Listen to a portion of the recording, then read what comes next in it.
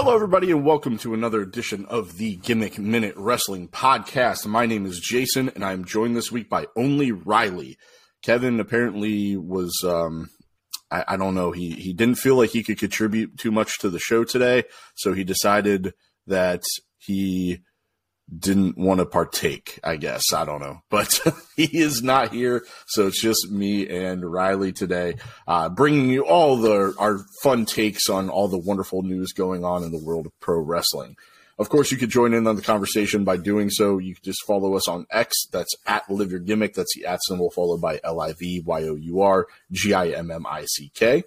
You can also just search Gimmick Minute on pretty much every other social media channel, and you will find us. Not always the most up-to-date stuff, especially on YouTube and TikTok, but I'll get better about it. I swear I'll find some time somewhere. But in addition to that, just make sure you like and subscribe on whatever podcast app of choice that you choose to listen on, and make sure you share with your friends. If you haven't already, especially on Spotify or on Apple Podcasts, just make sure you click follow so it shows that you're following the show. That way we get a more accurate reading of how many people listen to the show. It's kind of funny, Riley, like I look at our, you are apparently the demo god because, like I said, we had been up last week. I think we had like within, from 1 week to the other, we had around 70 listens. And then from last week to this week, we had over 100 some listens. So you're raising the needle, bud. Yeah, I had my girlfriend go on and make a couple accounts, and she's listened to it a couple times for us. That's why I love her. That's a lot of accounts that she's created. Oh, that's funny. Boost those ratings. Gotta do something to keep coming back, That's right. Well, hey, man, this one's going to be a big one since it's just me and you. So it's that's a lot of pressure. I mean, I have no one to pass. Like, who am I supposed to pass it to? Right. That's true. You cannot pass. But yeah, man, this week there was a lot of stuff going on. I mean, not really a whole lot as far as, we don't have any pay-per-views coming up or anything like that. I know, Crown Jewel is around the corner and WWE is starting to build to that. AEW is talking about, what's their next one coming up? Full Gear or something like that. Yeah, but that's Full Gear on the 18th. Yeah, so we still got a few weeks away from that, and of course, then WWE will have Survivor Series right on after that, which I think on Raw and SmackDown they've kind of started to plant the seeds for. Oh yeah, they're planting those seeds, especially with the GMs. Yeah, it's gonna be good, I think. Yeah, me too. Now, so the one show I didn't get a chance to watch this week, you said that you have you prepared for this podcast by making one note, and it was about AEW Collision. So I didn't get a chance to watch Collision this week. I know Brian and Andrade had a really good match from what I hear, so I should probably go back and watch that. But what was your one note, your one takeaway from Collision? Yeah. So if anybody has been out there and they watched the documentary, the wrestlers, Holly Hood, Haley J made okay. appearance. She went up against Sky Blue. Didn't fare too well. Okay. But it was nice to see her out there. Yeah, she got an enhancement match. Good for her. So Sky Blue's kind of going into her heelish phase because she got the mist sprayed in her face. Yeah, so Julia Hart sprayed the mist in her face, and that's kind of starting to transform her a little bit. Which is a little weird because her outfit was Scooby-Doo themed. Yeah. And then she had the collar on with the SB for Sky Blue. And, Yeah. But yet she was going into this dark transition. So I don't think Sky Blue's like the greatest wrestler of all time. But I enjoy watching her. I wonder why. I don't know. I haven't figured that out. If anybody knows why I do, please send us a message. Let us know. I've been trying to figure it out. But I can't. Just can't. Yeah. Yeah. But Well, no, it was awesome to see Haley out there on Collision and like in the spotlight. So hopefully, yeah, she just go ahead. She had a performance center tryout, but she had to withdraw from it because I guess her medical report has her listed as epileptic, so she suffers from seizures, but she's not on any type of medication for it, and she needed a doctor apparently to clear her because she hasn't even had an episode in a number of years, I guess. Oh. But that kind of, so she was working on getting that taken care of so she could go back to the performance center. Mm-hmm. But apparently AEW doesn't care if she can work there, whether she is seizure prone or not. But she's on medication, just not prescribed. Oh, okay. Yeah. Oh, yeah. That's right. Yeah. Yeah. She has her own. She has her own way of dealing with it, right? Yeah. Which I thought maybe that that would disqualify her for, but apparently not. They don't really care about weed anymore. No, they don't. Yeah. But yeah, but that's cool, man. That's good for her, and you know, and that's more than having a match on like Dark or Elevation. Like that's actually a televised match, so that's awesome. So I see Action and Andretti made an appearance. Yeah, he faced Miro and Lana. Well, CJ. She's CJ now, right? Yeah, CJ Perry. So she is trying to recruit people, and Andretti was first in line, and her husband didn't take too kind to that. So he put up a good fight. He really did, and came up on the losing side. So speaking of CJ Perry, I listened to an interview that she did this week, and in this interview, she kind of talked about how, you know, wrestling isn't really something she cares so much to do anymore. Like maybe once in a while getting back in the ring wouldn't be that big of a deal, but she really wants to focus on being a manager and a producer of sorts. And even made the mention that she wants to be like a Paul Heyman level manager. I'm not sure that that's something that she can achieve. I don't know about you. Paul Heyman's one in a million. I don't know. She might get somewhere up there, but I don't think she'll ever reach his level. No, I have to agree with you there. I don't think that she's, you know, and that's not to say CJ isn't talented, because she is. I mean, right. When she played that Lana character, especially the Russian version of the Lana character, I thought she was fantastic in that type of role. And it seems like she does a much better job acting in her role rather than trying to be herself more. Yeah. But I mean, this whole storyline is apparently Miro's doing, so we'll see. You know, he's tried different things at storytelling before, and they haven't always, you know, hit the mark that Rusev Day hit. But I don't know. We'll see. Well, he's never gonna hit Rusev Day again. But, no, probably not. No, and that's on WWE. Yeah, and that's on WWE for not really doing anything with Rusev Day. And they're like, Brian James, Road Dogg, he said so much, like, you know, we really should have capitalized more on Rusev Day. So, but yeah, I mean, you know, Miro is still an intimidating force. I mean, he's pretty dominant. But anything else from Collision stand out to you? The House of Black, their return. Okay. So, at the end of Daniel Bryanson's match, the lights go out, and Malachi Black is there. He attacks him. Then they come out later during FTR's match, interfere with that. And then they come out a third time, and by the third time, I was over it. I'm like, yeah, that was awesome at the beginning. Oh, second time's not too bad. Now all of them are out there, so we got all three of them, and now the fourth is now, or third time is just okay. Saw that already twice. It seemed like it would have made more of an impact had Andrade and Bryan close the show, and then you just had them come back after that. Yeah, but they attacked at the end of the show, and then they attacked what? Yuta and Claudio.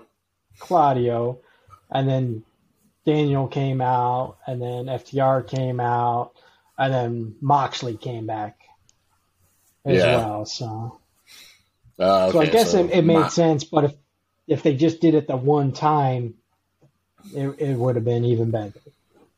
Yeah, definitely.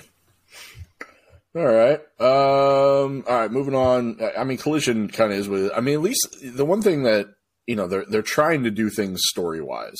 And I think I can appreciate that. Even on Dynamite, it's been getting a little bit better, but it seems like Collision is a lot more story-focused. And that might be from, Brian kind of running the show there a little bit more. But yeah, I mean, that's the one nice thing about Collision is it's a little bit more story-focused. And then Friday Night SmackDown. Will anything stand out to you from Friday Night SmackDown? I don't remember it. I know I watched it, but I don't remember. I'll refresh your memory. We had the John Cena appearance. We had a women's championship match, Charlotte and Io. Santos faced Montez Ford, and then you had the showdown between, I guess LA Knight and Paul Heyman opened the show. So I thought that was actually a pretty good opening. Good promo from LA Knight, good promo from Paul. The tribal chief not being there, but he'll be there next week, and then we'll get more. I think what's the contract signing? Contract signing, yep. So the one thing that I think that we need out of this contract signing really for LA Knight, especially if we want to think that it's believable for him to beat Roman, he really needs to deliver something that's going to make him connect with the audience a little bit more. Yeah. You know what I mean? Yeah. Because, I mean, he's got the catchphrase, he has the one-liners and the promo and stuff like that, but I feel like I feel like we need a little bit more substance, like a little bit more, like, I need to know who this guy is. Yeah. Does that make sense? Yeah, it does. He just has those one-liners, and which is fine, but the fans will turn on that, I think, quickly. Like, without a doubt, eventually, Why do we like this guy? Like, we need some more. No, I totally agree. Especially if you're going to put him in a marquee match, like a championship match at a show like Crown Jewel. Like, I feel like, he's getting a shot at the world title before he gets a shot at like the U.S. title or the Intercontinental title. Like, this is kind of unprecedented, his meteoric rise. So I feel like we just need a little bit more meat on the bone. Let's kind of, who is this guy? What motivates him? Which I think he's kind of touched on a little bit, but never really dived like too deep into it. Like, I almost feel like he's got to get like a little bit more personal, but I don't know. I could be wrong. Yeah, I think I love LA Knight. I think he's great. I think he rushes when he's talking, and he just kind of stumbles around at times, and it kind of throws everything off a little bit. Just slow things down and give us a little bit more. Yeah, no, I agree. I agree with you. Yeah, I mean, I think sometimes you just gotta slow things down a little bit, and I think that would be big for him. Yeah. Let's see, John Cena. I thought John Cena's thing was weird because he said that he hadn't won a televised match, and then he challenged somebody to come out, which prompted Solo to come out, but they didn't have a match. Right. Yep. I'm like, oh, they're going to have a match right now. Awesome. Yeah. Nope. Did not happen. So I'm guessing it's going to happen at Crown Jewel, though, right? I think they announced it, yeah. But that's not I guess it's still a televised match in a way, a singles match. Yeah. But I'd say probably one of my biggest takeaways from SmackDown, though, was Logan Paul. Dude, love the guy or hate him, he gets it. Everything we just talked about with LA Knight, how he used to rush and stuff like that, Paul kind of did that at first when he first started with WWE, but I think he's kind of understood like who he is and how the audience perceives him, and now he's just playing into it. Like his promo delivery on Friday night was fucking amazing. Yeah. It was just absolutely like on point with his delivery. Like it was, I don't know, it was weird. Like he was just so calm and just natural and just like, it just fit him so perfectly and how the audience perceives him so perfectly. I mean, I don't think you could have asked for anything more, and it set up the match between he and Ray perfectly. It did. The only issue that I have with it right now is they based it off of his fight that he had prior. So because he said he already beat him once, you mean? No. So he had that fight like the week before. The boxing match. The boxing match. And it's like, wow, they planned that out perfectly. Now it makes me think, oh, did they rig the boxing match? No. And I know, but just the way it all happened, it's like, So the dude that he fought was not a fighter. He's just a guy that like basically started talking shit and like really like I don't know, like he didn't really take the whole thing seriously, and he put a lot of hype around himself, and I guess he got like some sponsorships, but then all that sponsorships like dropped him as soon as this Logan Paul quickly, fight. Yeah. So, you know, and the Paul brothers, the one thing that you cannot say about them is they take everything they do very seriously. Yeah. Their training is ridiculous. Like I remember listening to, I forget who it was talking. It was it was a boxer, but I can't remember who it was. But he said like he went to like train with them one time and was blown away by the level that they trained at. Like I think it was Jake Paul at the time was basically training on like pretty much like any pro boxer would for a heavyweight fight. Yeah. So, I mean, they take it very seriously. So if you step to them, if you don't take it as serious as they do, you're going to get wrecked. Yeah. As much as I don't like two kids from Ohio, you know, they are talented. They are talented. They are. I mean, you can't really take too much away from them. I mean, they're annoying and they're, you know, loud and obnoxious and, you know, it is what it is. Yeah, but I watched the documentary Problem Child. I did too. I did. Like, they're just two nerdy kids that came out of Ohio. Not too far from where we grew up. Right? Like we grew up less than an hour away from them, and they're still nerdy, but man, they put in the effort. So yeah, without a doubt. So I mean, it's and it did work out perfect that he challenged Rey Mysterio in his post-fight interview. Yeah. And then he came to SmackDown. He called him out, and they had a good back and forth. And I really thought that. I mean, honestly, man, like they got to put the title on Logan Paul, right? I mean, I feel like that's the perfect way to. I mean, this guy is so out there. He could take that championship with him everywhere. Like, I feel like you don't make him a world champion, but a U.S. champ. I mean, that's kind of perfect, right?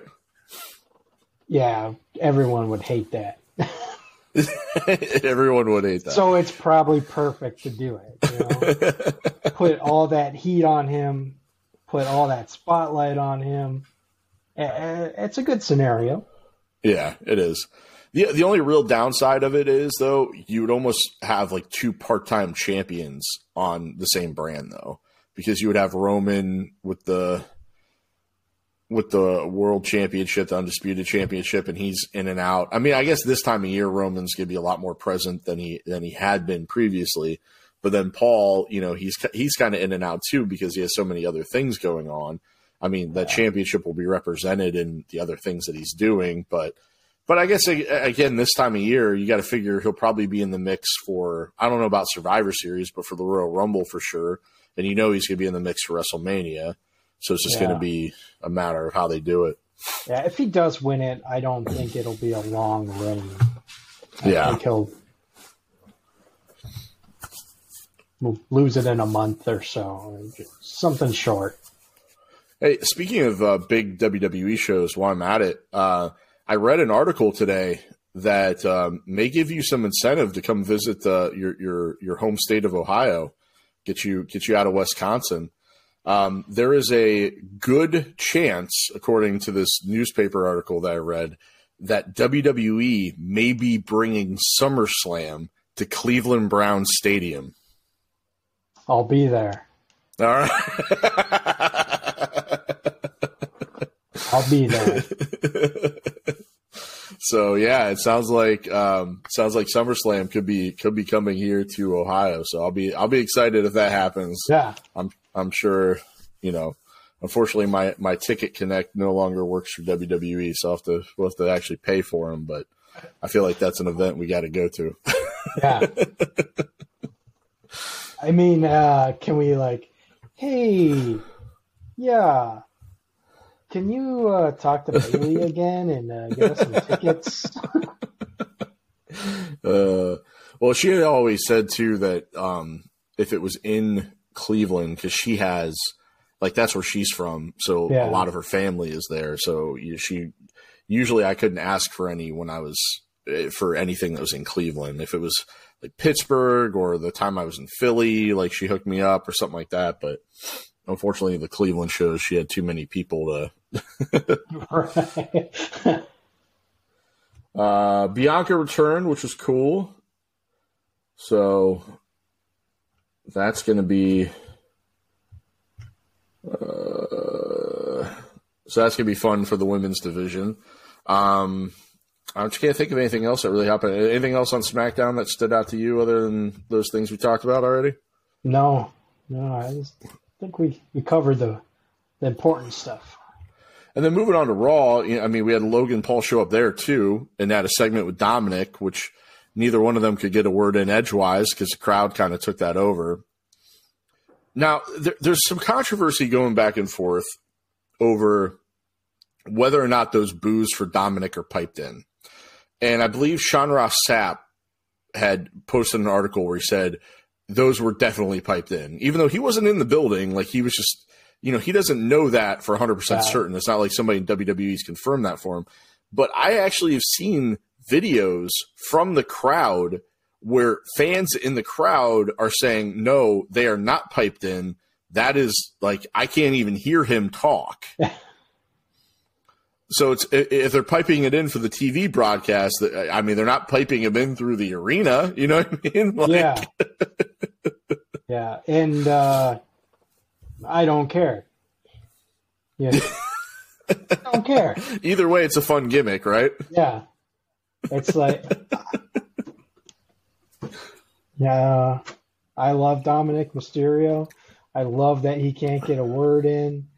Love that he's just trying. Right. I thought it was interesting at the beginning of the show that Cody interrupted Judgment Day. And that he acknowledged that, because for 4 weeks in a row, they interrupted him. So finally it was like, you don't like that, do you? Right.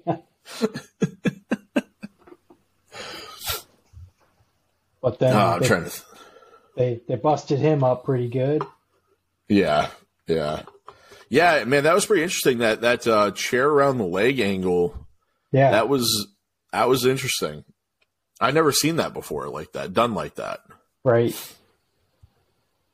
And he sold it pretty damn well too. He came out later in the show hobbling with, I don't know what they had, something like a soft cast or something on his foot, or was he just had a sock on or something? Just a sock or a wrap. Let's see. They had the contract signing for the women's Fatal 5-Way. Yeah, that was cool. It's going to be interesting, man. A 5-way match, it's going to be tough. And it's, you don't typically have a lot of women's matches in Saudi Arabia. So the fact that they have 5 in one match is kind of a big moment, I guess, for WWE and for that country. But, man, I don't know. Is this a way for them to get the title off of Ripley, or do you think she's going to walk away with it? I think she's losing it. I don't know who's going to win it, but I think she's going to lose it. I think it's a way to take it off of her without her being beat. Yeah. Or being pinned. Oh, shit. But, I mean, on the other side of it, though, it could be a way to make her look more dominant, by beating the top 5 women. But at the same time, though, I mean, these are the top 5 women contenders on Raw. So if she beats all 5, if she beats them all in one match, then who's left? Right. So, I think Raquel's going to win it. I want Shayna to win it. I do. I'd like Shayna to win it too, but Shayna's not looking as dominant as she needs to, I think, to be able to win it. Like, there's a way to build Shayna to put her in that position, and they just haven't done it. Yeah, she needs to go back to NXT Shayna and just go through, just dominate everybody again. Well, even when she first came to WWE, remember when they did that Elimination Chamber and she literally came out of the pod and just choked everybody out in 5 minutes? Yep. Like, that was that back. Right. Yeah. But then she lost the crowd went away because of COVID. Then she lost to Becky at that WrestleMania, and she's never recovered from that. Like, they haven't done anything with her since then. Now, I think they're leaning into her getting rid of Ronda Rousey, and they're kind of, but at the same time, though, look at some like Raquel is a beast. Rhea is a beast. You got Nia, who's just on a different level. I mean, she's just a monster. And then, who else is in that match? You got Rhea, Nia. Zoe. Oh, Zoe Stark. And Zoe Stark, I mean, she's really good too. I mean, Zoe Stark is kind of the odd one out in that because she's kind of the upstart. Yeah. She's going to watch her be the one to win it. She's going to have the best match out of all of them, but I don't think she's going to pull out the win. Yeah, this will be like a get over match for her. Yeah, like she'll get over but not go over, which is kind of what LA Knight needs too for his match. Like, this is because obviously LA Knight is not beating Roman Reigns for the Undisputed Universal Championship. I mean, there's no way. Or is he? Right. There's no way.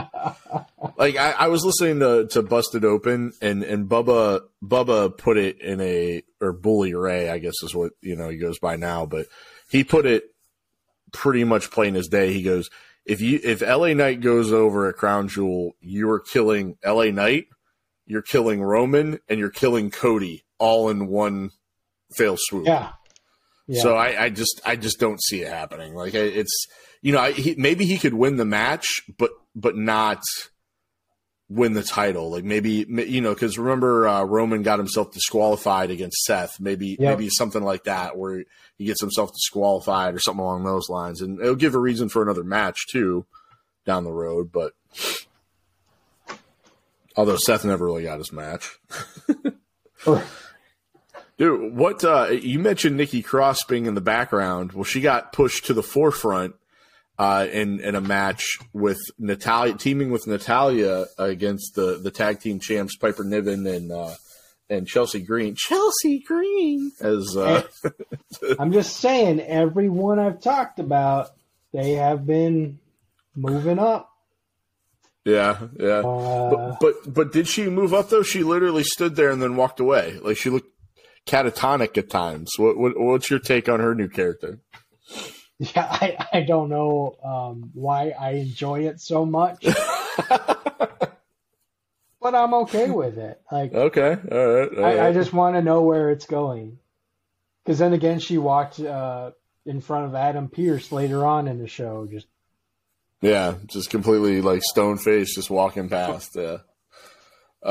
Hey, one thing we forgot to mention about the Logan Paul thing, though, is in me saying Chelsea Green, like, why am I blanking on her name now? Samantha, Samantha Irvin. She, Logan Paul started kind of digging in on her a little bit, and then that brought Ricochet out, and Ricochet laid the beat down on Logan Paul. Yeah. I kind of had to. Right, yeah. So it's kind of interesting, though, because they're building that story with him and Ray, and now they're building, and then there's still that rivalry with Ricochet, too. So you kind of wonder where that's going to lead to. Well, they're putting Dominic versus Ricochet next week, I think. Okay. So it's going to be for the NXT North American Championship? No. Because he's going against Nathan Frazier. Oh, okay. Spoiler. Yeah, that's right. Halloween Havoc. He's going up against Nathan Frazier. Although, I mean, if Nathan Frazier is guaranteed the shot, I'm not going to say if Ricochet were to win it, I'd be mad at a Ricochet versus Nathan Frazier match. I think that'd be a lot of fun. Yeah. Oh, that would be. Well, I guess DIY showed up. I'm trying to think if there's anything else on Raw that was like really Alpha Academy. Yeah, Akira Tozawa. Did I say that right? Akira Tozawa? Yeah. He's fantastic. He is, man. He's such an unsung hero. Fantastic. He always has been. But then he just doesn't do a lot. Because he doesn't have to. He just right. Well, and then he showed up on NXT and stole the trophy from Noam Dar, and that was freaking hilarious too. He had the match with Bronson Reed. Yeah. I mean, he got some offense in with Bronson Reed, but eventually, he succumbed to the tsunami because, of course, Bronson Reed lost to Gunther last week, so you got to build him back up and make him look dominant again. But yeah, then on NXT he shows up just randomly, just kind of pops in the corner, just takes a trophy. Dude, he's great. And he's been around, he's one of those guys that's been around for so long. I remember during the pandemic era, remember they had that match with Street Profits and the Viking Raiders, and it was like they fought throughout the entire building, and they ended up outside, and all of a sudden there was a whole bunch of ninjas there, and they were led by Tozawa, and I think Omos was one of the ninjas too, which is even funnier now when you look back at it. It's just all the great moments he had with the 24/7 championship with Tamina and stuff like that. I mean, dude, the guy's he's been around for years. He was a part of the original Cruiserweight Classic and has been around since then. And it just continues to pop up in random situations and just make everybody laugh. Just very underrated. And he can go in the ring. He can, yeah. Oh, yeah. Yeah.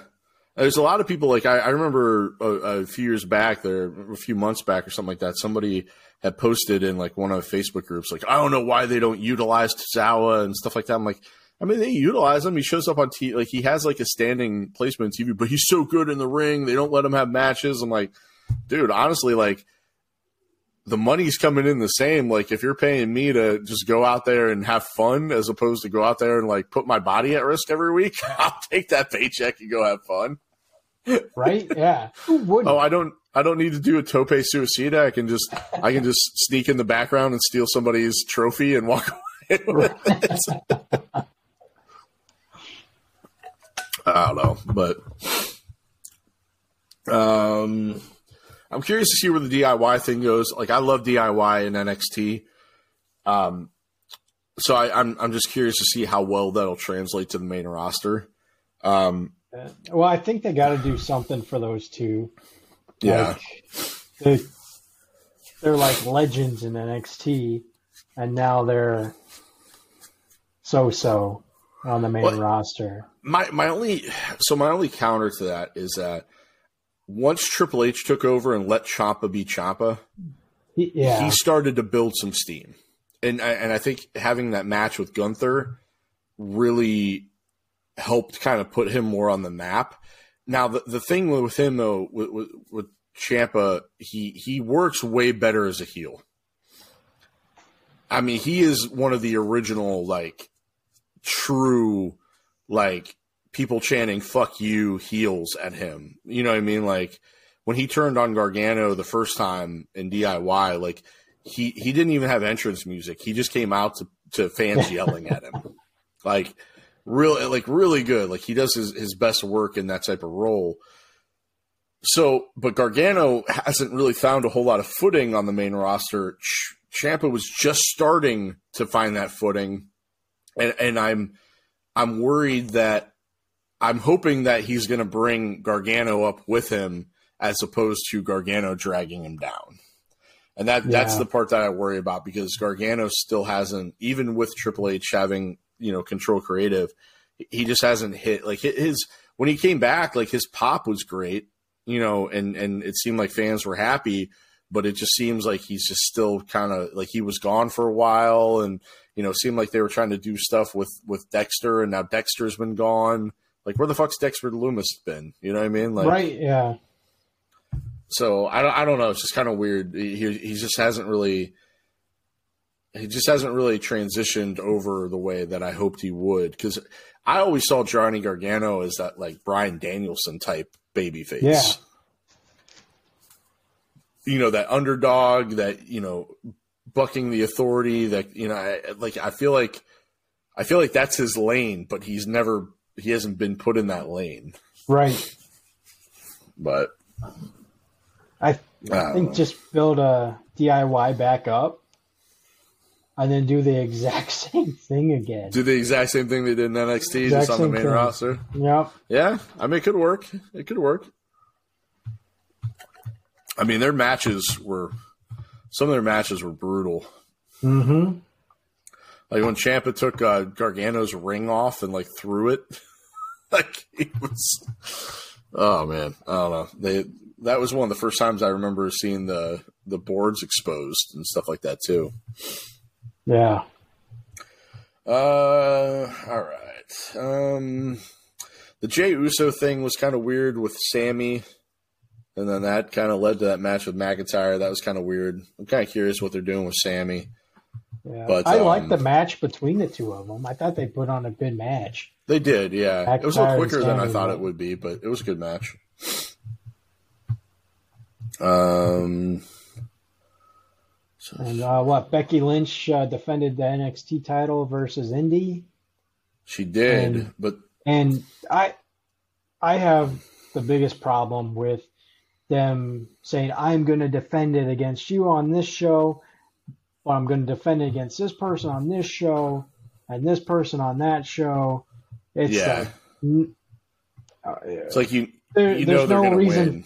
Yeah, there's no reason for me to believe that Indy has any shot of winning this. Yeah. I mean, it would be interesting to throw that monkey wrench in, though, and be like, well, she lost it, so now this other person's actually going to defend it at that. I'm with you. I don't really care for that either. They do it a lot, and even AEW's doing it a little bit. I was going to bring that up too. AEW is doing the exact same thing. Yeah. So, I mean, it would be an interesting wrinkle if at one point in time somebody did lose. But yeah, I'm not a big fan of that either, to be honest with you. But that brings us to NXT Halloween Havoc Night 1. I mean, dude, Shotzi and Scarlett were awesome as the hosts of that.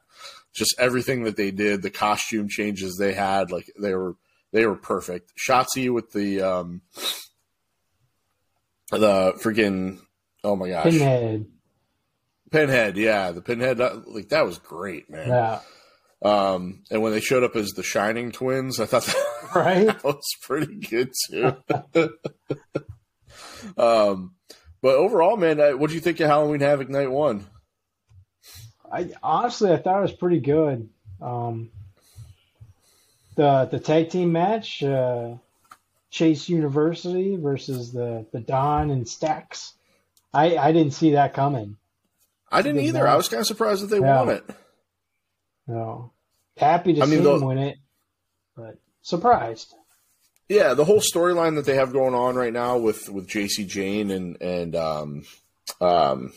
my gosh, I'm blanking on her name, Thea Hale. Yeah. Like it's kind of weird how, Thea does not like Andre Chase, but she's still a big like Duke Hudson supporter. So it's kind of interesting how that dynamic's playing out. And then JC Jane seems like she's kind of like, she, I don't know if she's very genuine with her feelings, but Right. You know, she tried to get Chase to cheat, and he didn't, but then he still ended up getting the win off of her getting knocked off the apron. I mean, I like Tony D'Angelo and Stax as the tag champs, though. So I'm a little disappointed that they lost it, because then it's like, what do you do with these guys now? You know? Yeah. But then, now Tia Hale has the tag team championship match next week, which leads me into my favorite Halloween costume, was Chelsea Green and Piper's, the Little Red Riding Hood and the Big Bad Wolf. And then Piper had the Big Bad Wolf mask on and took it off, and she was still in costume. And then Chelsea Green had her on the chain. Yeah. And again, I don't know why I like Chelsea Green so much either. There aren't a couple of things that stand out to you that make you think that? No, I couldn't name one or two. Does it make you like her less to know that she's married to Matt Cardona? No. Because you guys shit on a guy that I didn't really watch that much. We're a big Zack Ryder guy, huh? Right. Honestly, I don't really have so much of a problem with Cardona. I have a great deal of respect for what he's accomplished being on the indie scene. And honestly, like, I feel like if this version of him were to be in WWE, the heel that he is, I really think he would do very well. I hated the Zack Ryder character, was not a fan. But I do really like Matt Cardona, what he's become.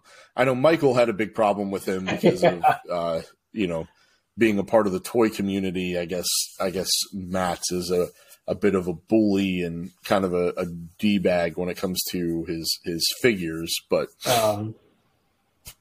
he had more of a problem with him than I did. Like I would kind of tease, oh, Cardona's coming, and he'd get mad at me. But hey, speaking of people coming back,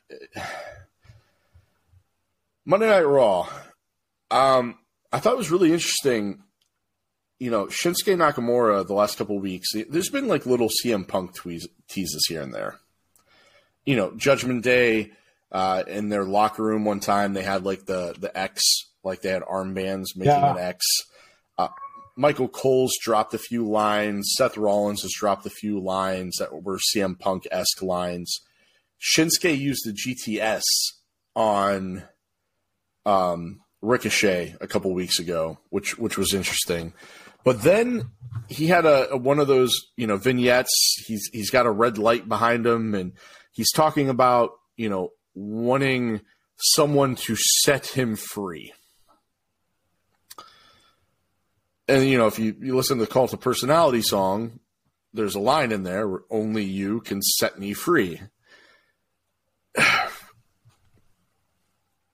I know I came up with my scenario of how you could debut CM Punk, but Shinsuke coming out at Survivor Series and issuing an open challenge for someone to set him free, and that music hitting, that would be another good way to do it too. Yeah, it would be. So I don't know. For a guy that apparently is not in talks with WWE, there seems to be a whole lot of things happening on WWE TV to really kind of lead you down the proverbial rabbit hole to think that maybe there's a little bit of steam on that rumor that he's coming back. Or are they just throwing us down that rabbit hole? There's nothing at the end. It's just I don't think, like, Triple H in his like creative philosophy is very, how do I put this? Very intentional with everything he does. And it may not seem to be that way at first, but once something happens and you look back at it and you're like, oh, I should have seen that coming. And the whole thing with Bray Wyatt, right? Like, it started off with just a red light in a arena playing a song that had nothing to do with anything, and they didn't even do it on TV. It was only happening at live events. You know what I mean? Like, yeah.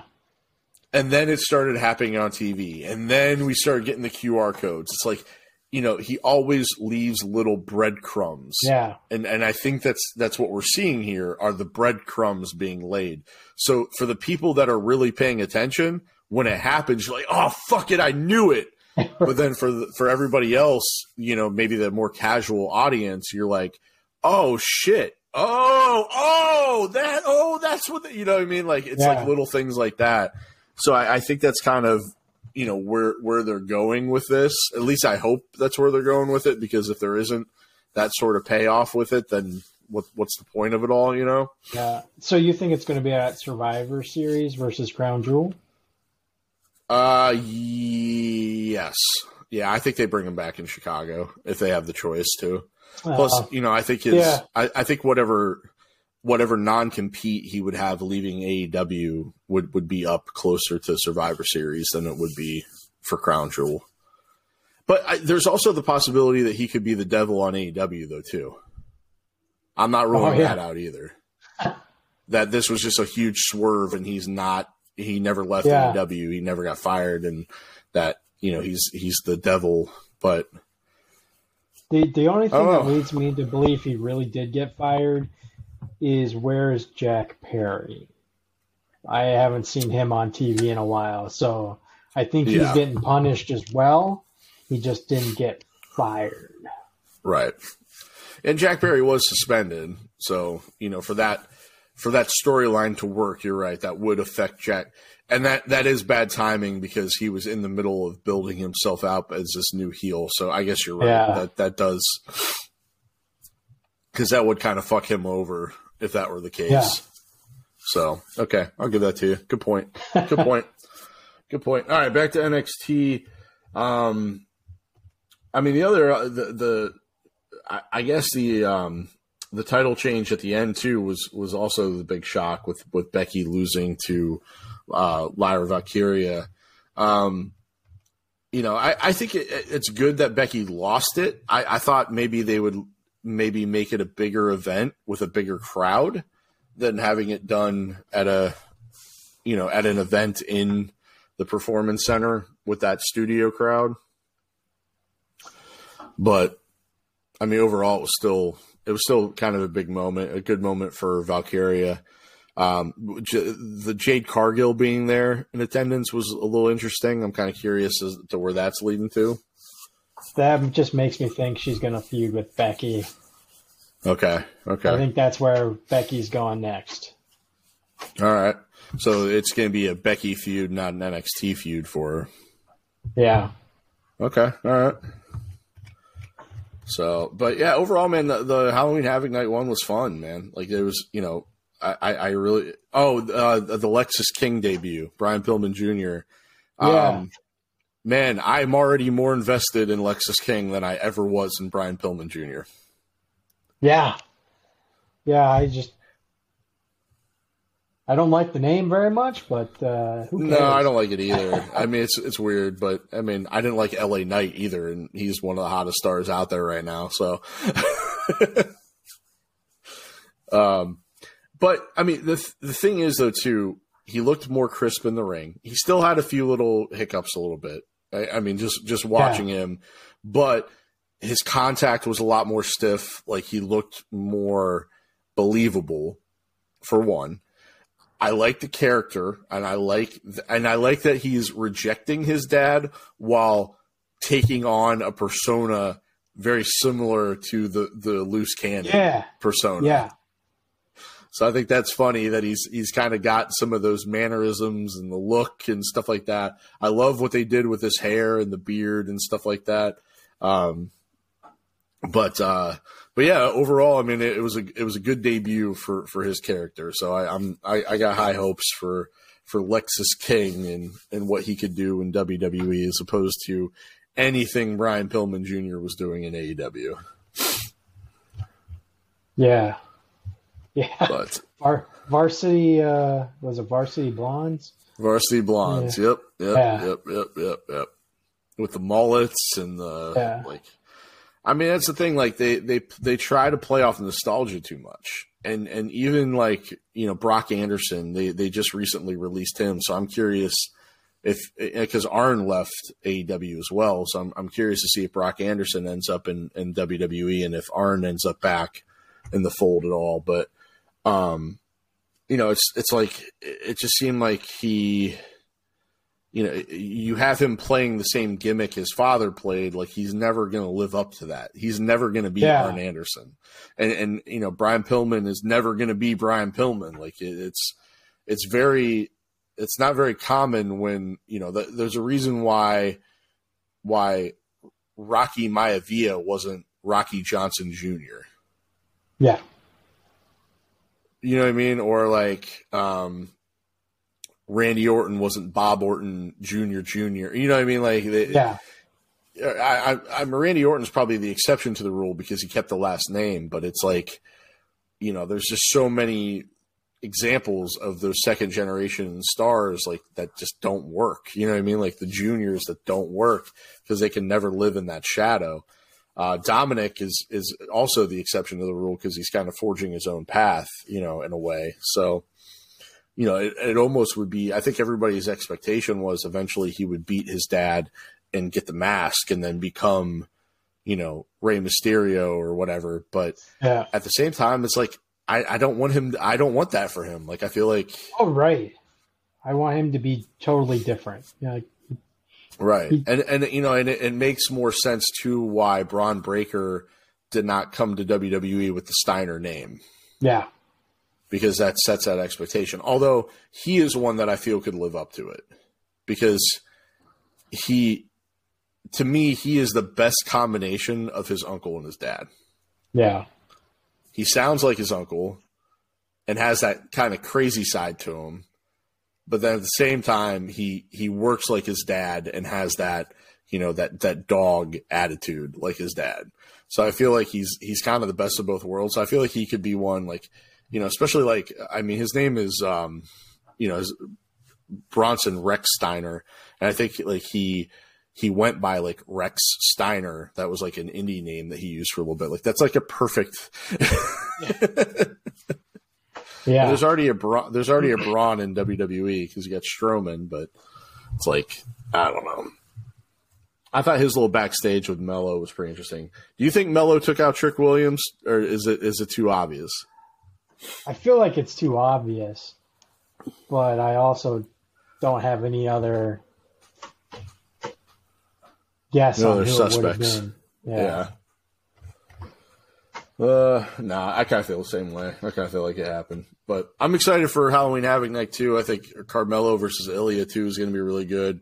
I really think that I think Von Wagner might be maybe playing up his injury a little bit to, I feel like this is going to be a trap for Braun Breaker with his match with Stone. Be. It's gotta be. He's gotta come out for that match, right? Yeah. Like I could see him maybe like using the walker down to the ring, like with his head all bandaged up, but then eventually like picking up the walker and hitting Breaker with it or something like that, and just being totally fine. Like I could see that happening. I feel like it's got to. All right. Anything else from Halloween Havoc that we didn't touch on? No. I mean, the Creed brothers spun the wheel and they're going to have a match, but nothing. Yeah. Okay. I like the Creed brothers, honestly, man. I think Julius Creed is going to be a huge star. Like I hate to say that, like about. Because Brutus is pretty good too, but dude, Julius is the fucking total package, man. Like that dude can talk, he can work, he's got the size, he has a look, like he literally is he's everything that you look for, like in a prototypical WWE superstar. He's the Montez Ford of the Street Profits. He really is. I mean, honestly, Yep. And I hope Montez eventually kind of breaks free. But, you know, at the same time, it's kind of a slow play, right? I mean, look at the Usos, how long it took them, and now all this, you know, they were a tag team for almost a decade and a half, and now all of a sudden they both are showing that they have good chops as being singles competitors too. So it doesn't have to happen overnight. It can be a slow burn. So, all right, checking out AEW Dynamite. Hook and RVD had a match, which was fun. You know, some of the matches on the show were cool, I guess. I watched it, but then I never really I mean, Ric Flair being there was probably the biggest highlight, I guess, for Sting. He was Tony Khan's gift for Sting, which was interesting. You got him an old man? Right. You're a billionaire and that's what you got him? Dude, Christian was brutal. He got you a chain with a suit and a black liver.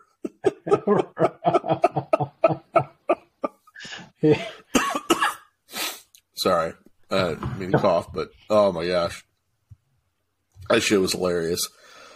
But I mean, the stuff with MJF and the Bullet Club Gold, that was pretty good storytelling. I like the match between him and Rock Hard. Juice Robinson. Yeah, Juice Robinson. That was a good match. That was a good match. It was a really good match. It was. Like, MJF knows how to work a good TV match. Like, he's one of the only ones in AEW that does, that gets it. But yeah, I mean, that was a really good match. The Swerve stuff was Swerve going to Hangman's house out of the WWE playbook, but pretty good. I liked it. And then it looked like Brian got legitimately hurt at the end of the show. Of course, my DVR didn't record, but he was laying down, holding his mouth for a really long time. I didn't see exactly what happened, but either he was really selling the injury or he actually got hurt. I think he was selling the injury. Okay. Because Okuda, is that Okada? Yep. He hit him with the Rainmaker. Okay. I think that is, I think he was selling it pretty good. That was Brian's way, putting the move over, making it look dangerous. Okay. All right, cool. Well, good to know he didn't actually get hurt. I thought Jericho's sit down with Renee was interesting, so I'm curious to see where that goes. I don't know, Jericho, one of the things that made him him so compelling in WWE is that he would leave for a while and come back reinvented. Yeah. In AEW, he seems to reinvent and uninvent and reinvent and do all this stuff on the fly without taking any time off. Yeah. I feel like I just need Jericho to go away for a little bit and then come back rejuvenated. Yeah. But I am curious to know who his bigger friend is than Powerhouse Hobbs. Yeah, me too. Because it could be any number of people. It could be Big Show or Mark Henry. You know what I mean? Or those were my first two thoughts, and I'm like, it seems too obvious again. Who else in that? And I can't think of anybody that he's worked with in WWE that's on the free agent market right now that would be a bigger guy like that. Yeah, I don't know anybody that big on AEW. Yeah, you got that one dude that runs around with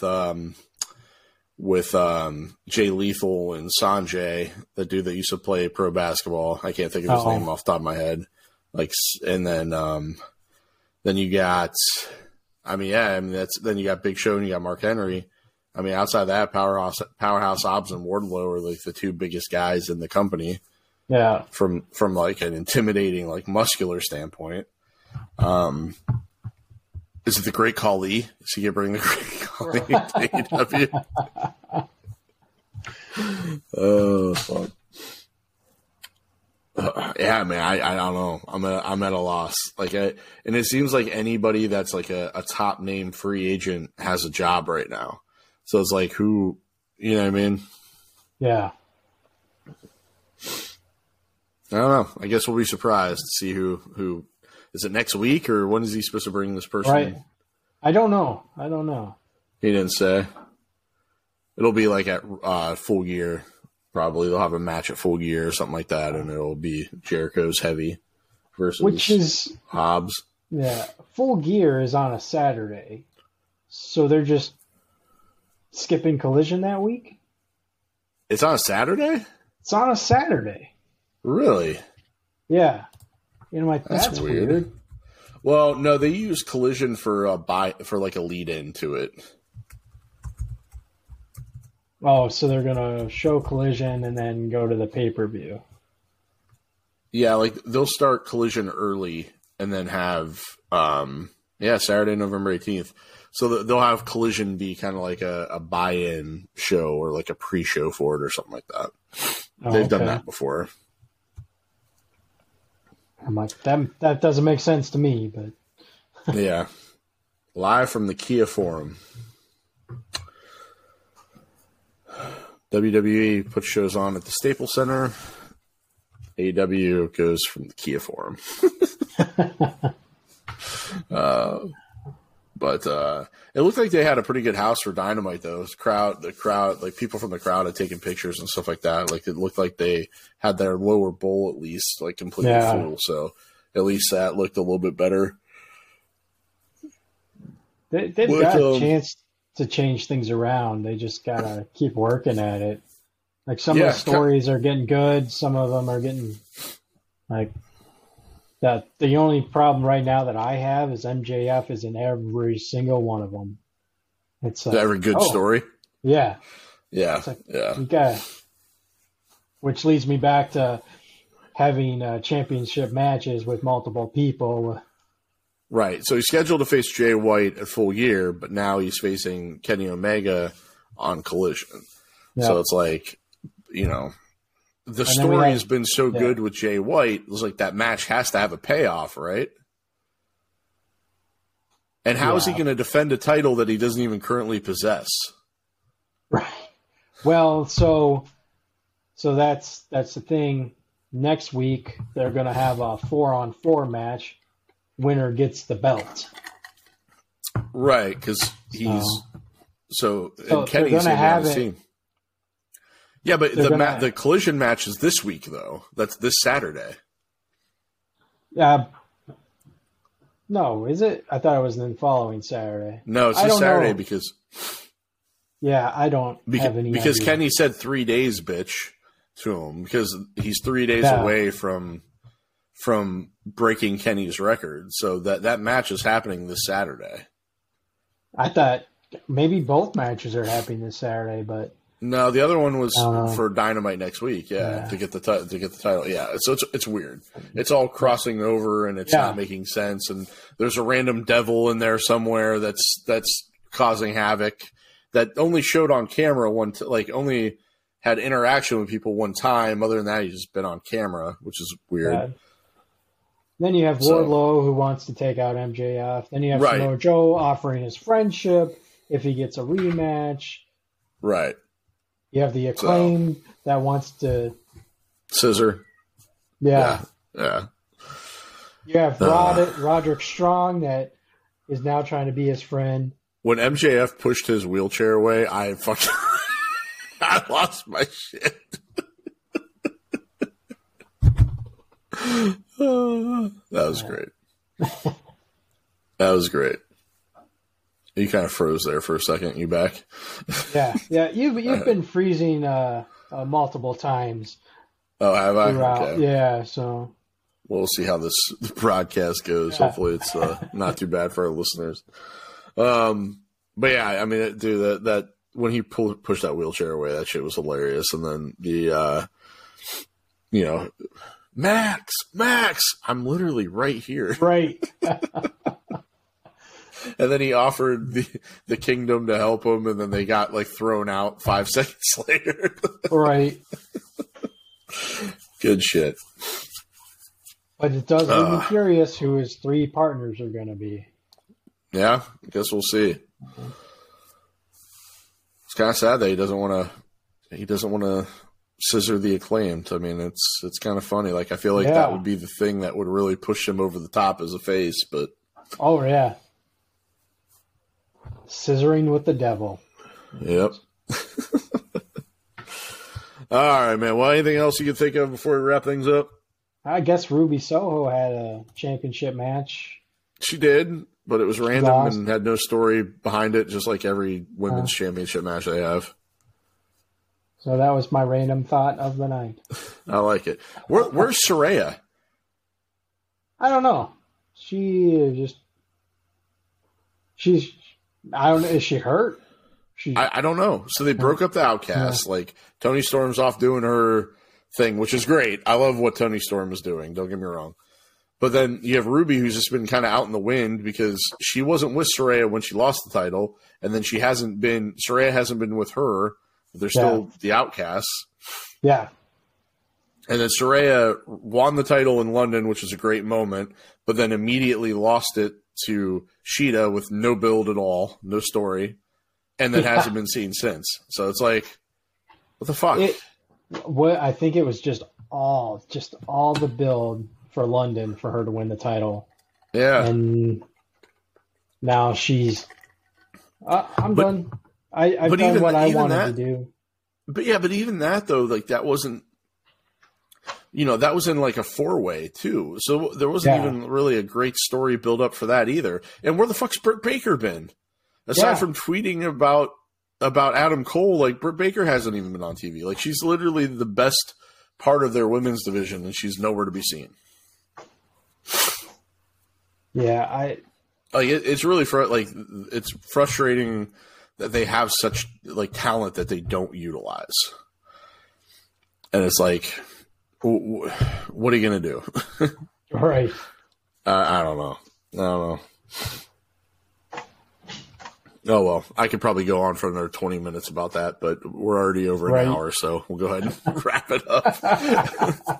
Well, I thank you guys for listening to this week's episode of the show. Hopefully you enjoyed hearing from myself and Riley and our opinions and our takes on what's going on in professional wrestling. If you want to give us yours, you could do so hitting us up on X at Live Your Gimmick. That's the @ symbol followed by LIVYOURGIMMICK.